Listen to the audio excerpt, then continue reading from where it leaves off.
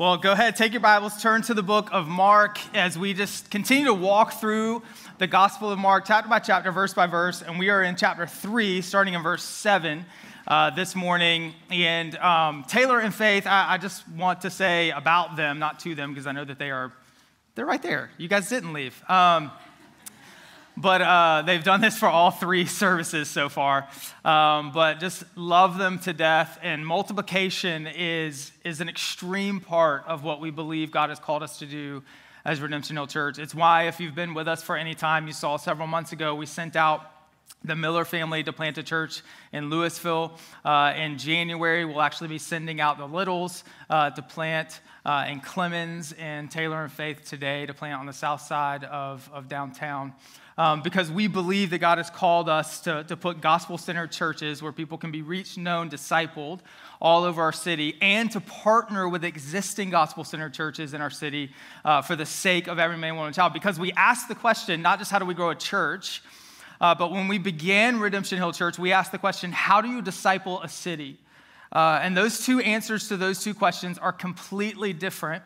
And so we knew that multiplication, collaboration were going to be massive parts of what we knew that God was calling us to do. That's why we pray for another gospel-centered church at the end of our service in our city every single week, because we believe a win for any church in our city that is proclaiming the gospel truth and making disciples who make disciples is a win for us. We desire to see the kingdom of God here on earth as it is in heaven. And so I'm thankful for Taylor and Faith and the time that you guys have been here and excited for what God has for you. And all of that belief, all of those convictions come right out of Scripture, because we believe that all of God's Word is living and active and beneficial and applies to our lives right now. And so I don't know what you're coming into this place thinking, believing, seeking, following, the issues that you have, the celebrations that you have, but what I do know is that as we read this text, the words will be living and active, and they will apply to you exactly where you are right now. And that's one of the beauties of the truth. It's that God, in his infinite wisdom, gives us his word, and he allows us to see who he is and what he came to do through his son Jesus and how that applies to us. So as we've been walking through the book of Mark, we've asked two predominant questions that Mark actually answers. Who is Jesus, and what does he do? What has he done for us? And then we kind of see, as we're walking through chapter by chapter, verse by verse, Mark used this phrase or this term immediately 42 times. So he's saying, here's who Jesus is, and here's what he has come to do, and here's how it immediately affects our everyday life, who we are and what we have and everything about us. And this morning, because it took us a little bit more time to get to this point, I'm going to attempt, all right? And it's just an attempt, don't hold me to it, to be a little quicker this morning.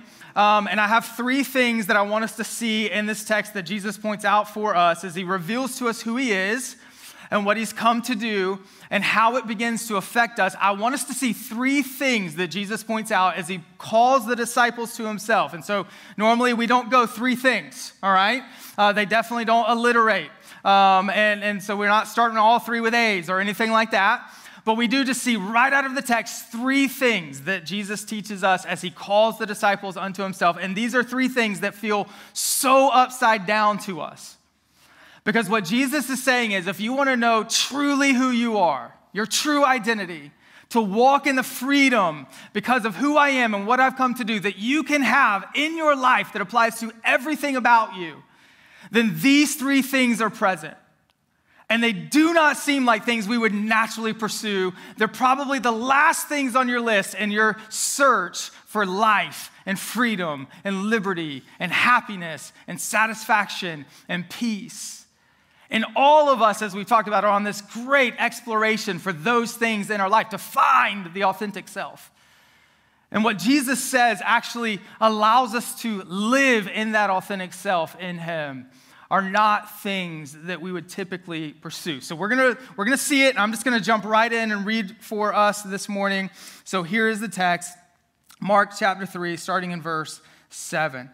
Jesus withdrew with the disciples to the sea, and a great crowd followed him from Galilee and Judea, and Jerusalem and Idumea, and from beyond the Jordan and from around Tyre and Sidon. When the great crowd heard all that he was doing, they came to him. And he told his disciples to have a boat ready for him because of the crowd, lest they crush him.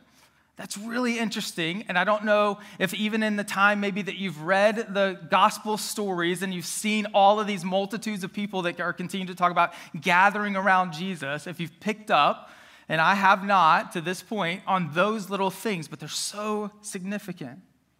For he had healed many, so that all who had diseases pressed around him to touch him. And whenever the unclean spirits saw him, they fell down before him and cried out, "You are the Son of God." And he strictly ordered them not to make him known.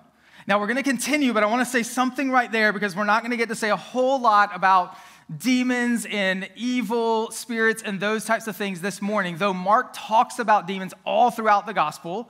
And so we'll have other opportunities to do that. But what I do want to point out is for us to remember that as Mark is answering the question, who is Jesus and what has he done? No one understands who Jesus is and what he has come to do other than the demons in the book of Mark, all the way until Jesus has accomplished what he came to do in Mark chapter 15 by dying on the cross and rising from the grave. It's in him actually coming and serving and doing what he has come to do that eyes begin to be open to the reality of what we can have and experience in him. That's why we always have to understand the gospel truth that Jesus lived, died, rose, so that by his grace we can place our faith in him and have new life and salvation and joy and peace and understand what we were created to be and what we were created to have and know in him. But the demons already realize that, and so they try to name God. And so keep that in mind, that they name him, and we'll see why in just a moment. There's this power that they're trying to take over him in the first century of naming something was believed to give some power. But then Jesus shows his authority and power over them by strictly ordering them not to say anything. And when Jesus speaks to them, they listen for that reason and also because it was not the time for him to be known as yet. Verse 13, and he went up onto the mountain and called to him those whom he desired, and they came to him. And he appointed 12, whom he also named the apostles, so that they might be with him and that he might send them out to preach, have authority to cast out demons. He appointed the 12, Simon, who he also named Peter, James, the son of Zebedee, John, the brother of James, whom he gave the name Boanerges, which is sons of thunder, Andrew and Philip, Bartholomew, who was also believed to be Nathaniel, Matthew and Thomas and James, the son of Alphaeus, and Thaddeus and Simon the Zealot, and Judas Iscariot, who betrayed him. When he went home, the crowd gathered again so that they could not even eat. And when his family heard it, they went out and seized him, for they were saying, "He is out of his mind." And I'll read verse 22 as well, even though we're going to go over these next week. And the scribes who came down from Jerusalem were saying, "He is possessed by Beelzebub, and the prince of demons has cast out demons." And so they're like, the family's going, Jesus is crazy. The religious leaders are going, he's being led by the enemy, the evil one. And then there's this whole crowd of people that are pushing up against Jesus to where he has to kind of get off to himself up on a hill to reveal who he is and what he's come to do. And this is what we're going to see this morning. Let's pray with me as we continue. God, thank you so much for the opportunity to read your word and to study your word. And God, I just pray in this moment that you would just captivate us in your truth. God, I pray that you would just allow us to have new ears to hear and eyes to see, minds to understand, hearts to feel the weight of your glory, the weight of your truth. And God, I pray that it would impress upon us in a new and a fresh way. That we would have these things revealed to us through your word and that they would immediately impact our everyday. And we would have hearts that are transformed, hearts that are changed. And so, God, if there's anybody here this morning that doesn't know you as Lord and Savior, maybe they're seeking truth. I pray, God, that you would reveal yourself in an undeniable way to be the truth they are seeking. And God, for those of us that know and love you, would you allow us to walk in you in deeper ways? Would you transform our hearts to really passionately seek after you, to passionately live for your glory, to understand that you are where our joy is wrapped up and not in anything else that you have created. God, help us to have a proper perspective on the rest of life as we go into this Thanksgiving season, that we would have hearts that are thankful for the proper things and minds that desire to worship you because you alone are everything that we need. And so, God, we give this time to you, and I just pray that you would bless it. Pray that your Spirit would just speak to us through your word this morning. In Jesus' name, amen. So as we've seen walking through the book of Mark, Jesus has come. He is proclaimed to be God. He is speaking with authority like no other religious leader, no other leader of an ideology or a philosophy. Like when he speaks, he's not appealing to others or to things around him. He is appealing to himself. He's speaking with great authority, and then he's demonstrating everything that he is proclaiming to be true of himself in his actions. And so he's actually healing people. He's saying, hey, I'm coming to set the blind free, to give them sight spiritually, but then he does so physically to represent the spiritual aspect of how he is saving the soul, how he's restoring community with God through his actions and what he has come to do. And so we've seen his message of proclaiming the good news that I have come to restore what was lost in man's sin and rebellion, to restore community with God as we were created to have in the very beginning at creation, so that we might walk in community with him, that we might live in community with him, we might understand how to have deep community centered around him together, we might understand how we are to live in the world around us. Essentially what he's saying is, I've come to restore a true identity.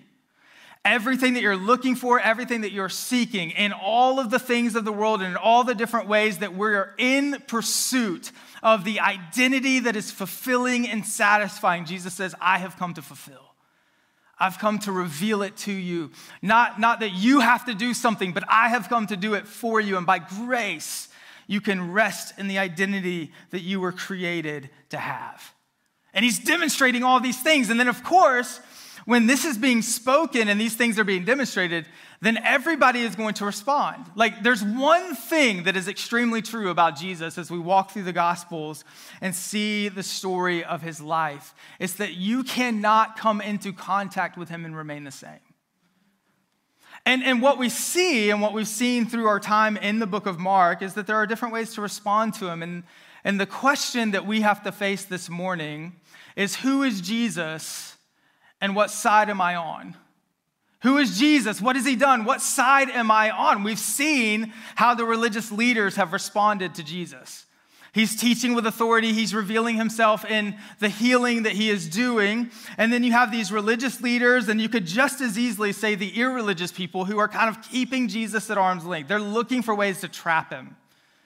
And this is the commonality that we might have in response to Jesus with religious leaders or irreligious who are looking for ways to trap Jesus. And that is that ultimately we are trying to develop our own salvation, our own way of life. Really, we're all in this pursuit. It's the lifelong pursuit of finding joy and happiness and meaning and purpose and identity and place. All of us are on that. All of us are on that path. We're all seeking that. We're all desiring that, longing for that. Everything that we do at its very foundation is in pursuit of that, gaining that and understanding that and living in that.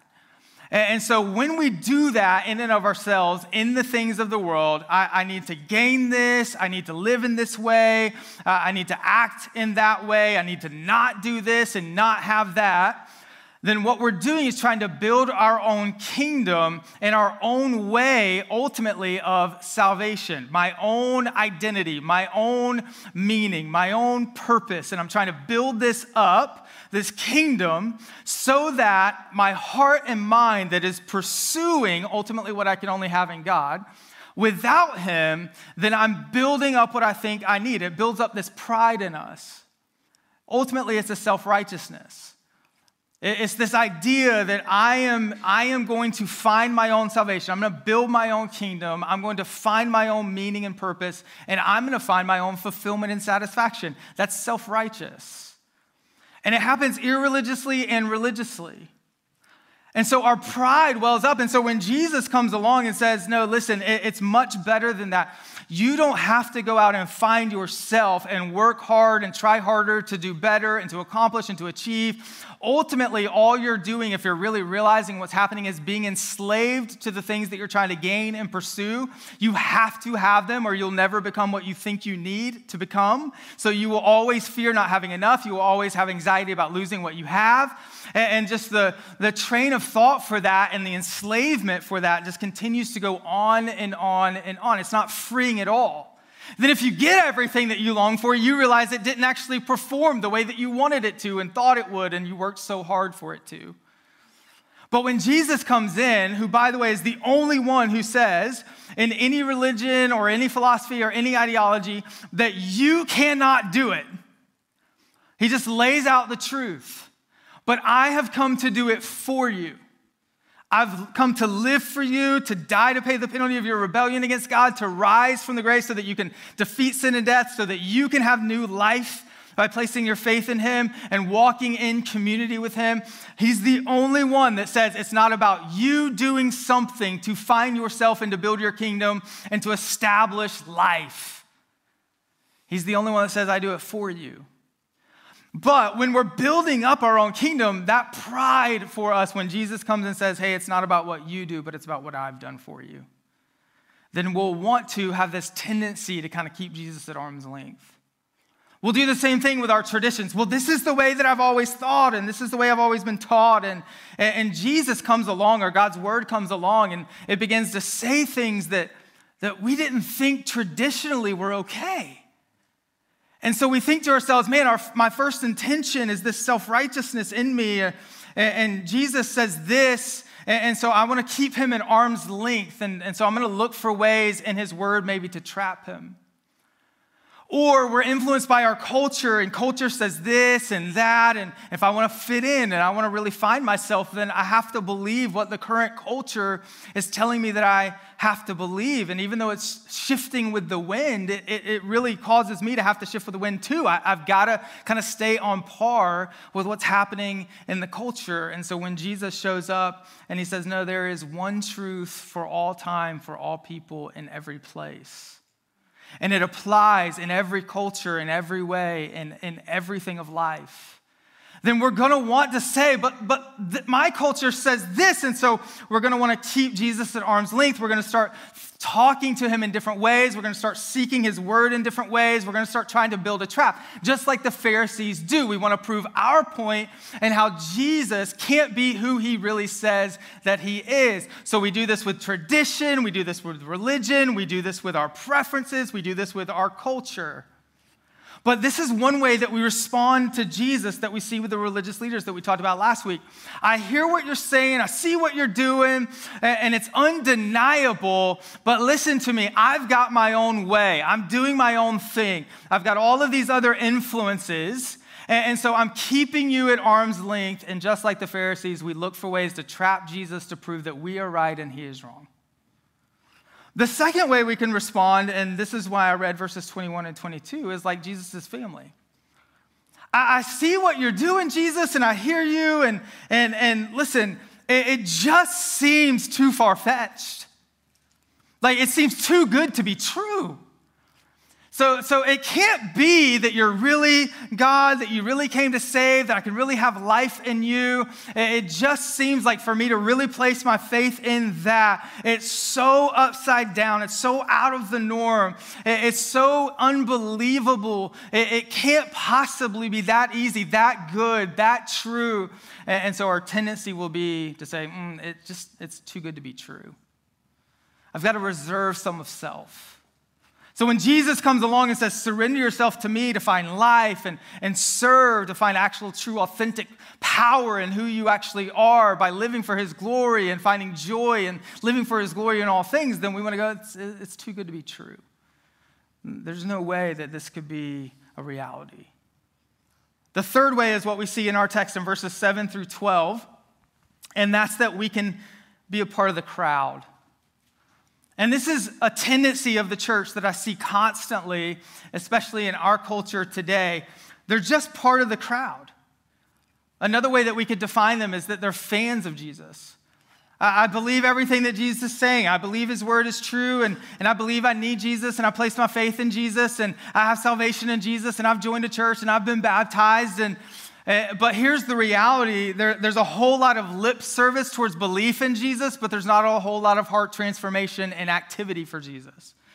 There's not a working out our salvation as an identity, like I have been made new and I love God and I want to be known by Him and I want to reveal Him and I want to experience Him in every way, shape, form in life. And so what we have a lot of times in the church with people who would call themselves followers of Jesus is I believe, but I haven't been transformed. I worship on Sunday, but it doesn't affect the rest of my life. There's very little commitment, ultimately because the crowd and fans are just looking to Jesus like they would look to anything else in the world that they believe is promising to make their life better. So I'm trying to build my kingdom. I'm trying to pursue my own way. Here comes Jesus coming along. I've heard this about Him. I've heard that He does this. I've heard that He makes my life better. And so I'm going to add Him as a part of my life. This is what the crowd or the fans do. I've heard about Him and I believe that He can help me. And so I'm going to add Him to my life as a part of who I am. We're going to see the problem with that, but these are the three natural ways that we respond to Jesus. When the truth of Jesus is proclaimed, here's who He is, here's what He's come to do, here's how He saves us by His grace, then we're going to have a tendency to go, whoa, arm's length. I'm going to find fault. We're going to have a tendency to go, it's too good to be true. I've got to continue to make my own way. Or maybe Jesus can help me build my thing. And this is what's happening in the text. We see all of these multitudes of people in verse 7 and following come to Jesus. And here's what we need to think with this. Thousands of people.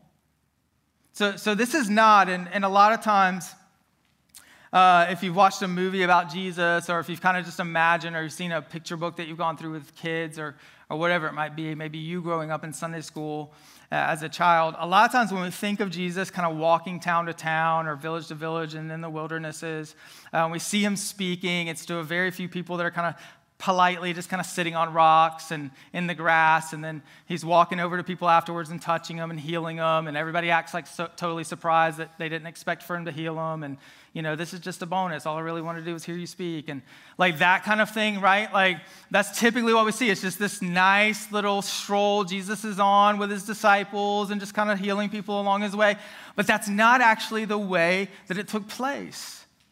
Everywhere that Jesus was going, as they were hearing about what He was doing, they were flooding to Him. The words that are used here in the text are like a mob-like mentality, that it was dangerous. This is why Jesus tells the disciples, hey, go get a boat ready just in case we have to get away. Because they're pressing in, they're crushing, they're trampling one another, trying to get to Jesus because they're not interested in the reality of who Jesus really is. They're just interested in the reality they believe Jesus can help them. They're true fans. And it's not this fandom like Beatlemania or Beaver Fever or whatever that might be in our culture where there's this celebrityism and we want to be entertained. What they're doing is they're feeling this matter of life and death. Like everything about me is this pursuit for joy and meaning and purpose. And if I don't get healing, then who am I? If I don't make my life better, then what do I have? And so for them, it's a life or death situation. This Jesus can help me. And so they're pressing in on one another. They're pressing in on Him to be able to touch Him. So there are thousands of people that have come together. And the places that are mentioned here by Mark are actually north, south, east, and west of where Jesus is. The farthest ones away are about 100 miles. So you have people from 100 miles away hearing Jesus is here next to the Sea of Galilee, and they are flooding this area to get close to Him and to touch Him because of what they believe they can do to help them build their kingdom. Which all of that is temporal. And the other thing is that we have to understand in verses 7 through 12 is that the fans are the crowd. They're coming from all different types of places, and there's some that are Gentile provinces, and there's some that are Jewish provinces. And so all these people that are typically enemies are coming together because of what they believe Jesus can do for them. And in reality, Jesus is the one who can actually allow us to have identity outside of who we are, where we're from, what we gain, what we do, what we accomplish, what we don't do, how we name ourselves, even the color of our skin and the backgrounds that we have, and all of those different kinds of things. As much as we desire in the world to be able to build unity together, the only way that we can actually have that unity is if our identity comes not from ourselves and the things that we accomplish and do, but outside of ourselves from one who has accomplished it for us and who gives us the identity that we were created to have in him and in him alone. So Jesus is the only one that can actually do this. And that's why in our world sometimes, and we get this glimpse of this here, we'll be able to, as people who identify ourselves as things that we have from where we're from and what we've accomplished and all of those different ways that we build our own kingdoms. And we will have a common purpose and we'll come together for a temporal time and it will look like unity because we desire that unity and we come around a common purpose for a time. But it will always, just like it is here, when people come to Jesus for the wrong reason, it will always be a temporal thing. It will never be something that truly is transformed us into having unity because of who we are and created to be in God, all with innate value from him and him alone, with the identity to be lived out as we were created to live out together in community. Because even if we come around a commonality for a time, if it is temporal, then the next generation will not have that temporal commonality and sin and brokenness will take over. And the culture around us, as much as we want to say we want unity and love and kindness, the way that we teach that you find everything that you're looking for in life is that you look inward at who you are and you build your own kingdom. And as long as we do that, we will always have enemies. We will always have disunity. And so we see this picture of what Jesus can do, but ultimately we have to find ourselves in him for this to become a reality. It's temporal here.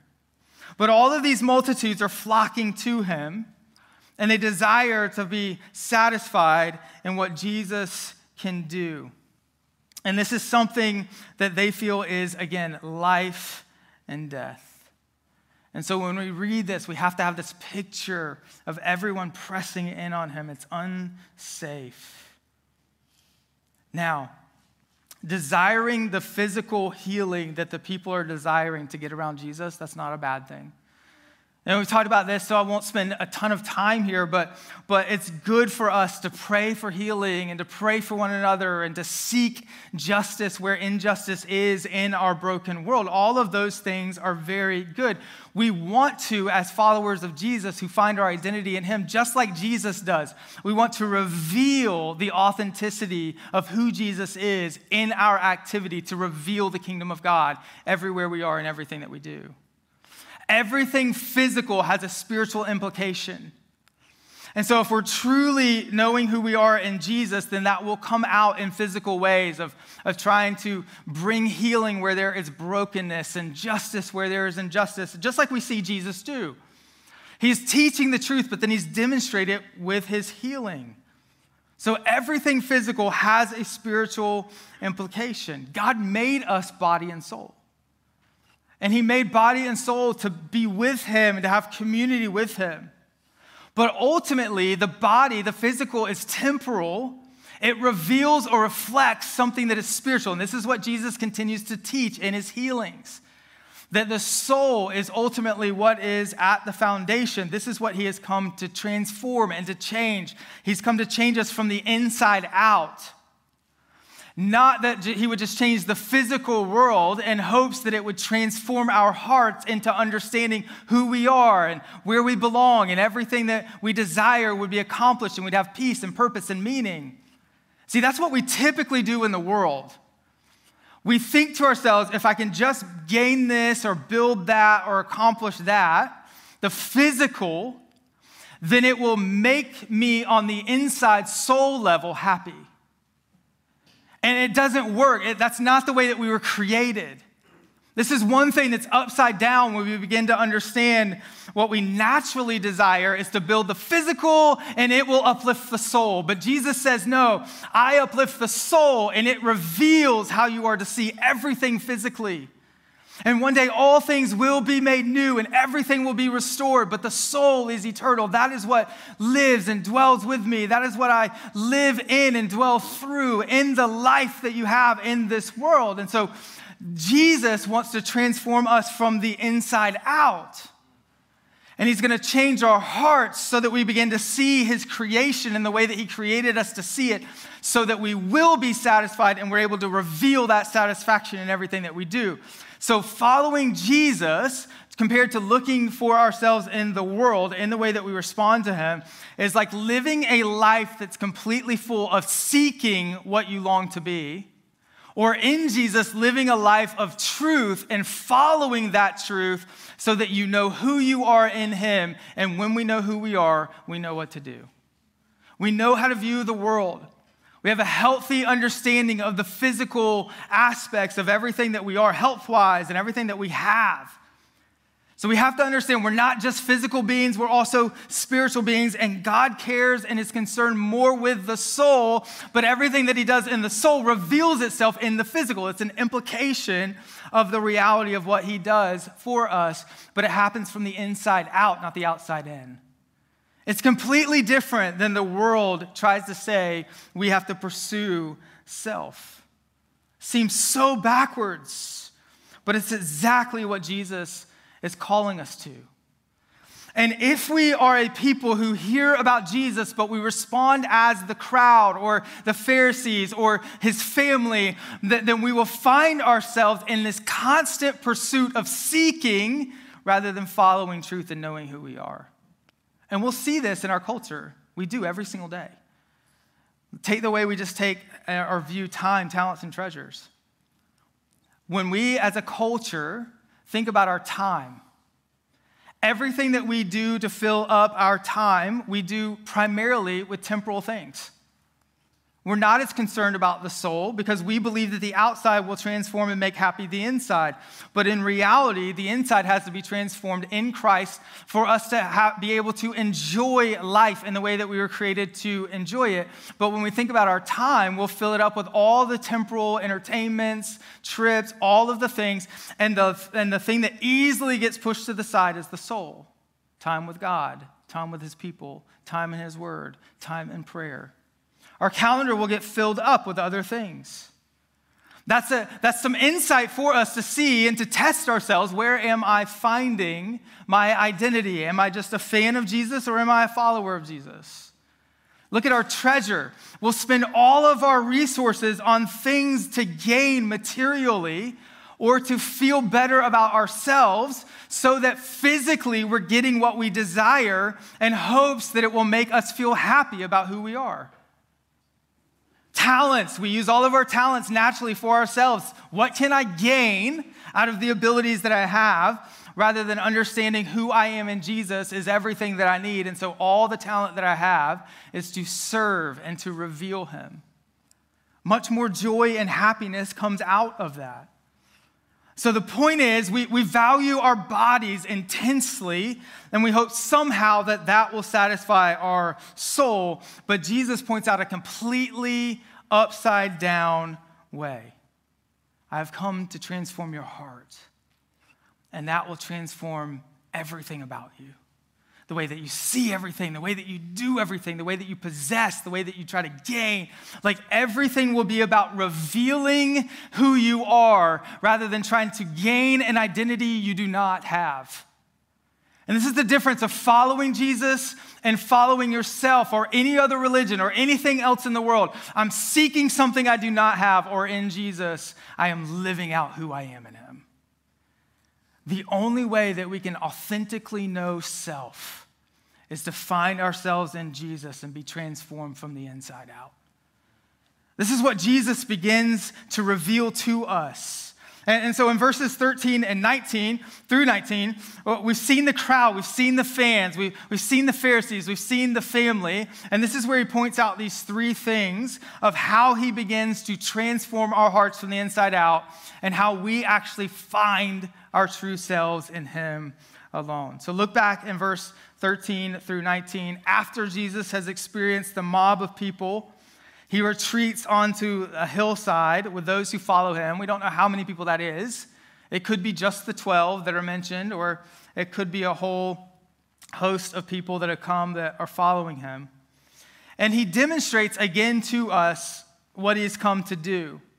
That he has come to save as he is God, but also to do so by his work for us on our behalf. And if you remember when we talked about what rabbis typically would do in the first century, is that if you had gone through all of your schooling and you desired to be a disciple of a rabbi, that you would take your resume to a rabbi.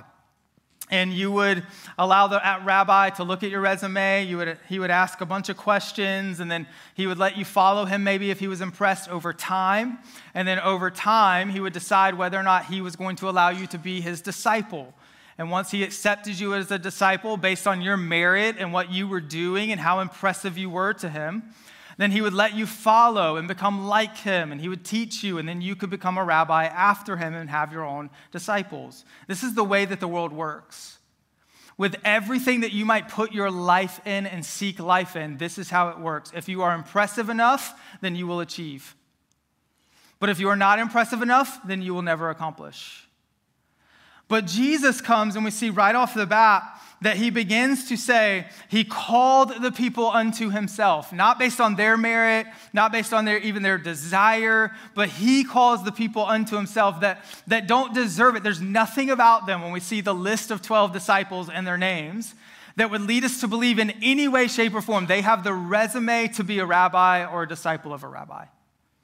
But he calls them unto himself. So he reminds us, even in his calling, that this is all completely about him. That he's the one that calls, that he's the one that saves, that it's his work and his grace that allows us to have salvation.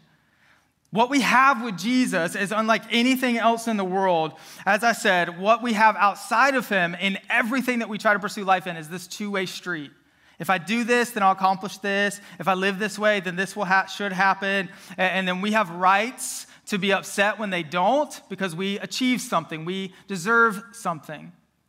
But Jesus is truly this one-way love. None of us will ever do what is required for us to have his love given to us, his acceptance given to us in return.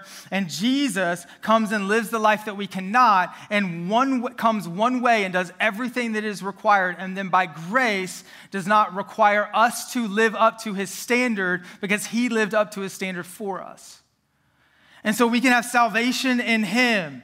And he reveals how we have salvation in him by his work and his work alone, and what he does right here. He gives them a new identity. He gives them a new name, a new purpose, a new heart. Look what he does. It says he calls the disciples, or in this case, the apostles, and everything that we see that Jesus does applies to disciples, those who would follow Jesus. Those he calls here are the apostles, and there are no more apostles. Those are ones who walked with Jesus. They were disciples who were actually with him in his life here on earth. But as disciples, this is exactly how Jesus functions in our salvation and in our life as he works through us. So here's what he does. He demonstrates this by not demanding from them, but he calls them and gives them a new identity, a new name. He takes them from being a seeker of truth to a follower of truth, which radically shifts the way that we live life and see all of life. And here's what he says in verses 13 and 14. He called those he desired, and he appoints the 12 as apostles. So let's look at those two words just for a moment together. It says that he called. That's actually two words that are pushed together, mushed together in the New Testament to say ecclesia. The first word is ek, and the second word is the verb or the root word in the verb kaleo. So ek means to exit. It means to go out of. And so if you are, after this service, looking for the way out, you might look around for an exit sign. That would be the word ek. And then kaleo is to call. And that's the root word or the verb. And so he's saying to be called out. And so he's calling the disciples out of the world that they're living in, of finding life in the things that they do and they seek to accomplish, and he is giving them a new identity. He's calling them out to be set apart, to be different than the world, to be in the world but not of the world, to have life in something that is outside of what we try to accomplish in the world, an identity that they can walk in truth in and not be seekers of the truth, an identity that they can reveal who they are rather than trying to gain who they are not. This is what he's calling them out to. So Jesus is calling the disciples out. But that's not all he does. The second word there, and this is so good, it says he appoints them. Or maybe your version says he designates them. And to appoint means this: to name something new. In the Greek, it's where we get our word nomenclature, or to name something new. So Jesus is calling them out, the apostles, and he is giving them a new name. He's calling them out of the world, and he's giving them a new identity, a new heart, a new life, a new purpose. And in ancient times, a name meant a lot. Now, I would argue today it also means a lot, though we kind of overlook it in a lot of different ways, but to them, a name meant so much. And throughout your life, if you had done certain things, whether good or bad, you might have something added to your name. Many of them would have Hebrew names and Greek names. They would have names that they go by with their family and then names that they would go by in public. And that's why in Scripture even, you get so many people that have multiple different names. Names were very special to them, and they would describe who they were. So your identity was wrapped up in a name. There was also responsibility, as I said, and power when we were reading the text in naming something. That's why the demons, every time they come in contact with Jesus, they would name him. They're trying to take authority over him. And that's why Jesus would immediately take authority over them and then not let them speak, to show that he has power over them even though they're trying to name him. And that it wasn't the right time for that authority that he has to be revealed. But naming something has a lot of power and responsibility, and what your name is actually reveals a whole lot about your identity. Now, we feel this way today too, right? I mean, like, we put a lot of weight on our names. This is why companies will spend millions and millions of dollars, many man-hours, to name companies and products so that we'll buy them. This is why so many celebrities in our world, they understand the power of a name. And so many celebrities in our world today have changed their name. Does anybody know what John Wayne's original name was? Marion. Now, that's a whole different cowboy, is it not? So he changes his name to John, Martha Stewart, Sting, Olivia Wilde, Bruno Mars, Katy Perry, Natalie Portman, Joaquin Phoenix, Jamie Foxx, John Legend, Alicia Keys, and on I could go. Those are not their real names. And they knew that they needed to change their name if they wanted an identity that would sell them, that would give them what they desired. We understand the power of a name. And even my 6-year-old understands the power of a name. I was driving with him a couple of days ago, Judah, and he was just sitting in the back of the car. Out of nowhere, he just goes, "Hey, Dad, I think I'm going to change my name when I grow up." Okay, I think Judah's pretty cool, but I'll play the game. Why would you want to change your name? And so he tells me, he's like, "Well, it seems like Judah's like a really good kid name. But when I'm a grown man, I want a different name." And I was like, okay, well, what kind of name would you want to have? What would you name yourself? I'm totally expecting like Superman, Batman, like something crazy that a 6-year-old would say. And he just so calmly is just like, I don't know, like maybe Brandon. And so in his little mind, he's thinking, my adult dad's name is Brandon. I'm a little kid and my name is Judah, and he understands names mean something. And so if he's going to be a grown man, he wants a grown man name. Now, it was super cute, right? But it demonstrates that we understand the power of names. Now, when we name something, the difference is we're naming something in hopes of something. So if you've ever named a kid, you want to give your child like a power name or a beautiful name, and you're hoping that it'll like describe them when they grow up, and like sometimes it works and sometimes it doesn't, right? Or we give names to things that describe. And that goes all the way back to the beginning, because God created us, he made, and then he gave us the ability to name what he created by describing it. So this is how we name things. We describe things. We name things with hope that it will have some sort of ability or power that we desire it to have. But God doesn't name like that. All the way back in the very beginning, in Genesis 1, he begins to name through his word things into existence. There was nothing, and then he created it all. And he called it water, and there was water. He called it land, and there was land. He called it mountains, and there were mountains. He called it sky, and there was sky. Darkness, and there was darkness. Light, and there was light. So his words and his actions are one and the same. What he proclaims, it is true. And so I'm getting a tiny bit ahead of myself, and I'm wrapping all of this up. But here's the reality. If you are poor in spirit and broken and downtrodden, and Jesus says he will lift you up to be at his right hand as his son or his daughter, then you are as good as his son or his daughter. If you are hurting and he says he will heal you, then you are as good as healed. If you are lost and he says he will save you, then you are as good as saved. What he names is a reality. He named everything that exists into existence. And here's what we need to know about this name, this word that he uses, he appointed. It's the same exact word God uses in Genesis 1. What Jesus is saying here is, I'm calling you out of the world, and I'm creating you new. There are 12 brand new men that walk off of this hill. And when we place our faith in Jesus, because he calls us out from the world to give us life and salvation, I need you to know this. You are not just saved, you are transformed.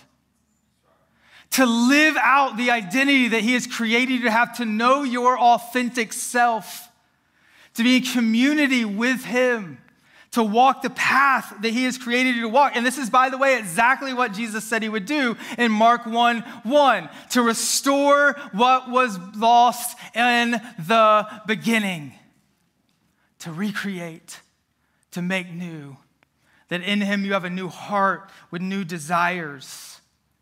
And he takes these 12 disciples that we don't have time to go through their names, but again, no reason for them to be called by God. But what God is pulling together is both rich and poor, doubters and traitors, angry, overconfident, underconfident, outspoken, quiet, and he brings them all together and gives them a new identity, the people of God. There's also significance in why he calls them 12, why he calls 12. The 12 wasn't a significant number in the Old Testament other than that it was the number of the 12 tribes of Israel. It was the people of God that were supposed to be in the Old Testament set apart to reveal who God is to one another and to the world around them. And so when Jesus calls out the 12, although the 12 tribes had dissipated at this point, everybody that is there would be going, wait a minute, Jesus is not just creating something new in us, he is creating something new of his people. There's a church that's beginning here. There's a people of God that are called out as individuals, but called together as the people of God. And these 12 men that were made new, that are now a part of this new people that God is putting together, did not deserve it, but God would use them through his power to go on and to change the world. And we are a part of the church that began on that hill.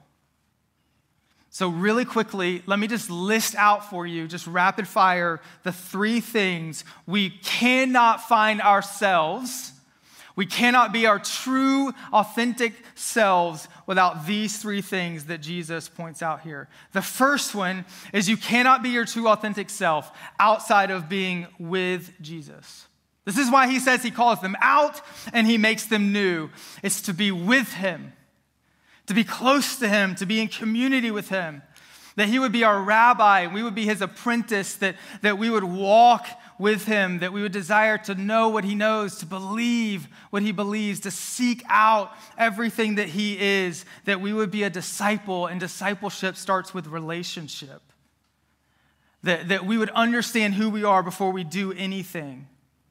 And we need to understand that when Jesus calls us to be with him, it's a calling for all of life. It's not just for a few hours on a Sunday morning. It's not just when it's convenient. It's not just when we feel like being a fan of what Jesus might be able to do. It's a life that's completely surrendered to him, that seeks him in everything, because understands that as soon as I fall away from him, I'm beginning to try to build myself in something he created that's only supposed to reveal his glory. And so now I'm getting lost as I'm pursuing and I'm seeking and I'm trying and I'm gaining and I'm accomplishing and I'm moving further and further and further away from everything that I'm trying to seek in it.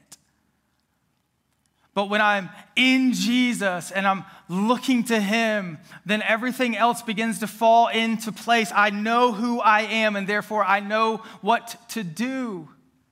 And I don't need, like, whether I have love or I'm being betrayed, whether I have health or I am in unhealth, then who I am is not shaken. Here's something that you need to know. Whatever names you in life, you will be controlled by. Whatever names you in life. Read Luke chapter 16. You see the story of Lazarus and the rich man. Lazarus is poor. He's the only one that's named. Both of them die. Lazarus goes to heaven. The rich man goes to hell. You never know his name. Commentators for years and years, decades, hundreds of years have tried to figure out why is Lazarus named and he has a proper name and the poor man or the rich man does not, where in all these other parables either both are named or neither are named. And here's the reality that we have to pull from that. When you base your life and you allow the world to name you, it's all temporal and physical, and it will not transform your soul. And when you are gone, it is all gone, and who you are is gone, and there's nothing left. But when your identity is in Jesus, no matter what you have on earth, your soul will be with him for all of eternity, and you have a name that is unending because it is given to you by Jesus himself. See, there is power in a name, and the most powerful name is Jesus. And when he names you, then you want to be with him, and you will not know yourself unless you know who you are in him. Your identity, your true identity begins with him.